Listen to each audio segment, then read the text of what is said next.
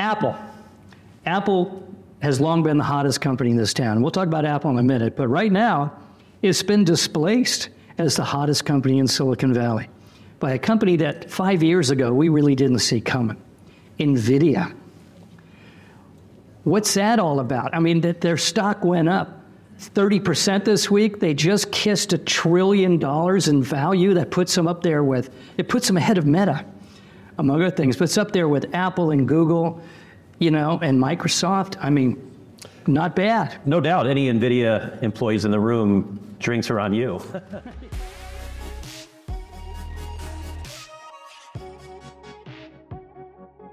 Hi, everyone, and welcome to the Friday, June 2nd installment of the Silicon Insider, the only uncensored look at life and business in the Valley. This week's podcast is special. Over the years, we've recorded episodes of this show in a living room, in a studio, and even in a pickup truck, but never before a live audience. So this is a first. We are at the weekly luncheon meeting of the downtown San Jose Rotary Club, one of Silicon Valley's most enduring and influential institutions.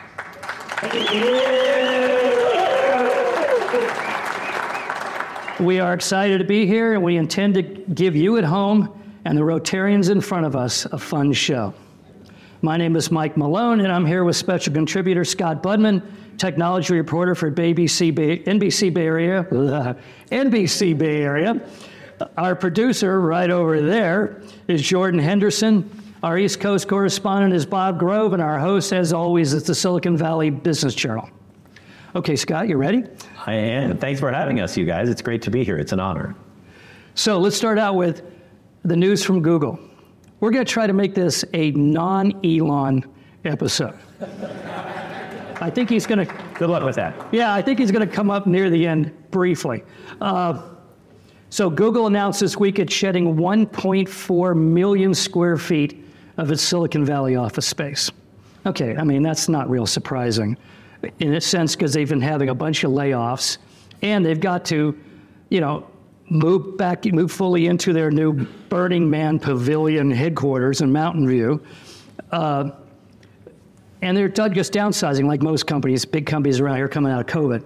But it raises some real questions about Google's long-planned giant campus just a few blocks from here in downtown San Jose.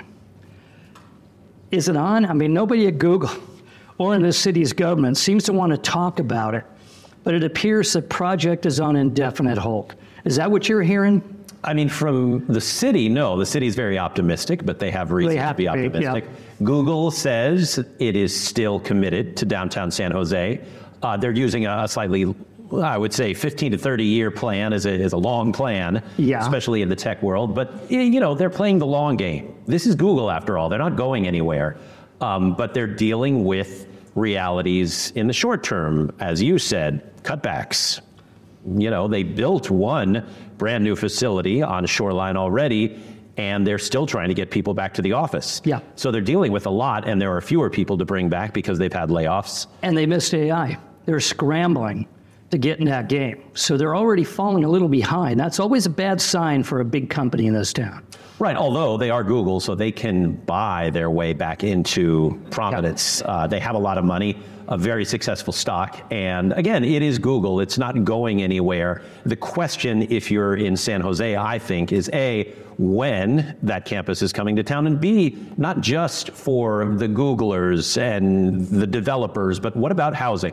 San Jose has huge concerns when it comes to housing. It would love to have more housing downtown, but any Google potential delay is a housing potential delay, and that means the city has got to be concerned about that. I mean, every time I drove by on the freeway, I see the cranes, and there's all this construction in anticipation by developers and people wanting to move in for this campus, and now we don't know when it's going to be. And when you say 30-year plan, that's not a good sign. I mean, what does that mean for San Jose? I mean, it's tough. And I know that Mayor Matt Mahan ran largely on housing, and that's a big issue for the city, and that makes a lot of sense to really stress that. And you can see in other programs and other places, San Jose is building housing, desperately needed housing. As far as the Google plan, though, right, I mean, that's a big time span when housing is needed today. Housing is needed yesterday, not in 30 years. And so I think it's just a big question mark as to when that will happen, and if and how Google can expand its presence in San Jose. I believe Google wants to do that. I believe San Jose wants that to happen. It just sounds like it's happening slower than maybe 3, 4, 5 years ago the original hope was. Okay, so I made a down payment on a condo around that block. I mean, what do I have to look forward to? Am I going to be looking at a mud hole for the next 5, 10 years? I mean, it's a good question, and I happen to know that Rose Garden Real Estate, which is really near where the campus was, when that first announcement was made, a house in Rose Garden doubled in value. Oh, in Burbank too. Yeah, and it was all of a sudden just a super, super hot area. And I wonder now, as the overall housing market has cooled somewhat, if that's the case now on the uncertainty and perhaps longer than expected timeline for Google's campus to be down there. But I wouldn't say it's not going to happen. I think it's too early to say that. But as the ebbs and flows of the tech industry ebb and flow, Google is one of the biggest. And so it's going to see layoffs, it's going to see concerns, it's going to see competition in what is right now the hottest area, like you said, artificial intelligence. And that just means there are a lot of question marks going forward. Nobody, especially investors, like to see question marks going forward. And that's what we have right now for the company's campus in San Jose. Okay, well, negotiations for this was, to say the least, attenuated. And did negotiators in San Jose make a mistake by playing hardball too long? I mean, if they'd cut this deal earlier, maybe given up a little bit more, this would be under construction by now. I mean, did everybody forget there's actually a boom-bust cycle in Silicon Valley? Perhaps. I mean, right. The negotiations took a long time, but negotiations often do. But you're right. I mean, everyone in this room probably remembers the dot-com bust and how in 1999 and 2000, there were literally buildings that were half constructed. See-throughs. That just had to stop, and you saw like the rebar sort of sticking up for quite a while until eventually things got back to what we expect, which is growth and hiring and building. And so, right, you can't time these things. And so you can say, hey, if only this had happened earlier, yeah, there probably would be building, but, life is full of those sliding doors. For the time being, should the city just invest in grass seed and put it down there, have their own Central Park? I don't know. I think, and I'm not a city employee, I'm one of those people that antagonizes the city by asking questions, but I do appreciate that they are still working to get especially low and middle income housing in parts of San Jose. And right, you've got to hope that if you're somebody in San Jose that wants growth downtown, that Google gets back on a faster timeline. But the whole tech industry has to change for that to happen. Yeah. The stock market has to change, and VCs sort of have to invest again. Right, yeah. And Google is going to be out front because, again, it is Google. Okay, well, I'll believe it when I see John Hennessy eating in restaurants in downtown San Jose. There you go. Okay, Apple. Apple has long been the hottest company in this town. We'll talk about Apple in a minute, but right now, it's been displaced as the hottest company in Silicon Valley by a company that 5 years ago we really didn't see coming, Nvidia. What's that all about? I mean, their stock went up 30% this week. They just kissed $1 trillion in value. That puts them up there it puts them ahead of Meta, among other things, but it's up there with Apple and Google, and Microsoft. I mean, not bad. No doubt. Any Nvidia employees in the room, drinks are on you. My only pushback on that would be when you said we didn't see it coming. Nvidia has been strong for decades now. Certainly a shout out deserved to the CEO, Jensen Huang. He's done a fantastic job of somehow being a little bit ahead of the hot trends. Their chips were used in healthcare before that was hot. Obviously, they had the chips and boards for gaming. Even Bitcoin mining briefly relied on. I mean, we've had these bursts of growth a couple times in the past, but this one looks stronger than ever. Right, and they are that rare company that seems to be living up to the hype. AI is the latest thing that's getting a lot of hype. which means any company is going to say, hey, we're involved in this. The stock price is going to go up, and then a lot of them will be, there is nobody behind the curtain. We see that a lot. With Nvidia, though, they are honestly saying, hey, our chipsets are selling like hotcakes because they are needed in these server farms that develop AI. And so good for them. They were once again ahead of the hot technology. And they teamed up with Microsoft to build a supercomputer, right? So they're going after the web too with AI. Very much so. And they've had the chips that are in electric cars. They were ahead of that. Again, even the crypto and certainly AI. And you've got to give NVIDIA credit in an industry that is known to be built into everything, chip and chip equipment. They are out front making sure that they're built into the hot things. And that's not easy because a lot of that takes guessing in an industry that has to start building years before the product hits market. 6 months ago, Jensen Huang was complaining. Talk about stepping off of a sinking ship onto a speedboat. He was complaining that the gaming business was dying and they might have, poor numbers, financials this quarter. And instead, they're the hottest stock on earth because they just stepped off right into AI like it was effortless. Right, it's hard, and we've seen this before. It's hard for a chip company to pivot because they just have to do everything so far in advance. But NVIDIA is just more nimble than just about any startup I've seen, and they're being richly rewarded for it. So NVIDIA, Broadcom, AMD, right, they're all doing great.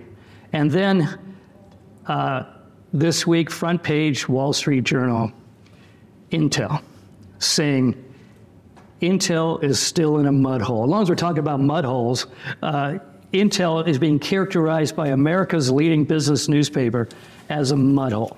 Have they missed the boat again? They seem to be focused on building giant fabs, and that's going to be their way out. But that's never been the Intel way. They've always been the innovator. So there's going to be is it going to be like Intel Inside, a whole company, a giant company, everybody in bunny suits making chips for NVIDIA? Oh, who knows? Intel, for whatever reason, the last decade has sort of taken on the role of missing the boat for mobile, for crypto, for electric cars, for AI. They've made some investments in some good places. Even just today, I believe it was announced that they're investing in some AI security. But you're right. For whatever reason, they turned into the big behemoth of the industry that just can't turn fast enough to keep up with the industry trends. It reminds me of Abba Eban's phrase about they never miss an opportunity to miss an opportunity. I don't know what's going on over there. Ever since Andy Grove, right? That's been a lost company. Missing the mobile boat, which is a several $1 trillion boat that you don't want to miss, and they're still playing catch up on that. And when you're constantly catching up to something that is now built into our lives, a la mobile, it's hard to stay ahead and catch up to the next thing, and that's their problem. Okay. Also this week, your old friend Elizabeth Holmes reported the Country Club prison in Texas. I say old friend because this poor guy covered that story for a year every day, getting up before dawn to go to the federal courthouse. And you got to be there for the verdict. And was this it? Is this the end of the story for 11 years? Well, so right, she was sentenced to 11 years in prison in Texas. She checked in yesterday. There are still appeals going through the courts. So there is a chance that she'll win an appeal and be let free. But it's doubtful, and again, I claim no legal knowledge despite my proximity to this case, but I talked to a lot of lawyers about this, and they say, hey, the appeal will continue, but even when the last appeal was filed, the district court said, great, we'll look at the appeal, but you're going to be in jail while we look at it. So that perhaps hints that they didn't think it had a really big chance. It's one of many appeals she's filed, and so, I've literally been part of this thing for 2 straight years, and it is a little weird to know that she's now in jail. What am I going to do with my career from here on out? Did you see the telephoto lens shot of her walking? I did. It looked like a community college campus. Yeah, last night on the news, I was talking about this with our anchor Raj Mathai, and they had it sort of spread out in the video wall we were looking at. And he said, I went to San Diego State, and it didn't look that good. But look, a white-collar prison is still prison, was my response. And when you get an 11-year sentence, with two That's little a pretty with heavy, two little kids. Right. It's a heavy federal sentence to have handed down by federal law. She has to serve at least 9 years, even with good behavior. Right. The two kids and the restitution, she and Sunny Balwani owe $420 million. $425 million to the likes of Rupert Murdoch and the DeVos family and Walgreens, et cetera. That's going to be a lot of license plates. Yeah, I mean, you make somewhere between 12 cents and $1 an hour in jail, so it's not going to be made up during that time. One lawyer actually told me if she works every day in prison, she'd have to stay there something like 95,000 years to make the restitution. That's a long sentence. So it seems that in these federal cases, the remunerations are somewhat symbolic. Yeah. Unless, and you know, this is probably in there somewhere, unless a successful book comes out of this. Or she can start another company. Silicon Valley loves a comeback story. Yeah. I got a call yesterday from the Mercury News asking me the impact of Holmes' story on the Valley. And I came up with several answers. See if you agree with me. One of them is she seriously damaged the venture capital industry. Agreed. A lot of these big gilt-edge VCs put a lot of money into her, and they lost it all. Okay, so investors, we don't think of them as going into venture money as being conservative, but hedge funds do put money into venture capital funds, and they're putting in the money from Santa Clara University and also big charities. They seem to be resisting right now. They're not raising as much money in the venture capital industry as they are. They're having bad quarters. This is 3 bad quarters in a row that the VC world has had. And it's costing new startups, and it's particularly in med tech, because med tech was going to be the big deal. The VCs were going to put money into Series A rounds to get these guys going and all that. They're not doing it anymore. We thought medtech was going to be, we talked about this, it was going to be one of the big technologies that gets us out into the next boom. It isn't happening. And finally, and this is a more subtle one, I think it's stigmatized women entrepreneurs. I think it's hard for a woman in a startup company to raise money right now. And even if you're a veteran woman in the Valley, you're being looked at a bit askance, like, is she another con artist? Right. You're absolutely right. And I think that last one is the most insidious one. I've, over the last few days, talked to female VCs, female CEOs, and they say, and granted, Theranos went under a while ago. We're talking years ago. And to this day, they are having trouble getting funds, A, because there's sexism built into the industry, let's face it, but B, specifically, the collateral damage left behind by Elizabeth Holmes and Theranos is affecting women trying to raise money in a time when it's hard for women to raise money. So it's sort of a double whammy there. And that is part of the just crash and burn that she did. And yet it must be said that men crash and burn all the time. Yeah. And other men just line up on Sand Hill Road and get funding the next day. Hello, Adam Newman. But WooWork fame. But Elizabeth Holmes really left, I think, a big chasm there, and I think women are still paying the price here in Silicon Valley for it. Honestly, I think the sooner Holmes and Balwani are forgotten, the better this town's going to be. Okay, June 4th, Apple Worldwide Developers Conference. Looks like sometimes these are kind of snooze fests, but this one looks pretty big. I'm looking down here. They're expected to introduce some new MacBooks, notably a 15-inch MacBook Air, and it may be powered by Apple's new M3 processor. So even Apple can now get processors out into the market faster than Intel can. It also may introduce a new 25-inch iMac and even a long overdue MacBook Pro. But the big news apparently is a reality headset with its own special operating system. Apple doesn't introduce new operating systems more than once every 20 years. It's going to be a mixed reality headset, and it's probably going to cost thousands of bucks. So for a guy that buys used iPhones instead of the new ones, this is probably a little bit out of your price range. Yeah, I get to test things. I don't get to buy everything. But it's an interesting point. The headset market right now is really not much of a market. I know Facebook is trying, Microsoft to an extent, but it hasn't become a consumer product. And often technology doesn't become a consumer product until Apple comes out with it. Yep. But part of the thing that Apple has managed to do with the smartphone, the tablet, EarPods, et cetera, is price them so that a whole lot of people can afford them, or at least convince themselves that they can afford them. Thousands of dollars for a headset seems a little out of that range. So that I'll believe when I see it. A, because of the price, but B, because we've had a chance to buy some of these Oculus devices from Meta. And we haven't for the most part. I've certainly tried them, and they're neat for a little bit, but then I put it down and I never go get them again. Right. And that was sort of the case with a lot of Fitbit type things and smartwatches. So how does Apple come up with the next must-have consumer thing? Not by charging thousands of dollars, but by somehow making a product necessary that, let's be honest, when it comes to these headsets, has not yet been necessary at all in our lives. And so I wonder what they're going to do, given the metaverse sort of going off to the side for now.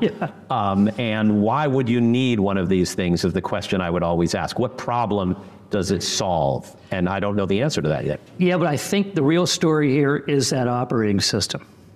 I think that's Apple's stalking horse into the whole world of virtual reality. Right, but do we want to be in the world of virtual reality? Well, you said you hated it when you tried the metaverse. No, it was just boring. Disembodied humans wandering through hell. Right. I mean, but that's how it's pitched, and like, hey, go to a concert in the metaverse. But wait, I love live music in the world, and go to a meeting in the metaverse. Well, come on, what have we been doing the last 2.5 years? So I don't mean to be overtly skeptical, although that is how I earn my paycheck. But I think we just need to say, why do we need this? We said that to Mark Zuckerberg and Facebook, and his answer was, okay, I admit we don't.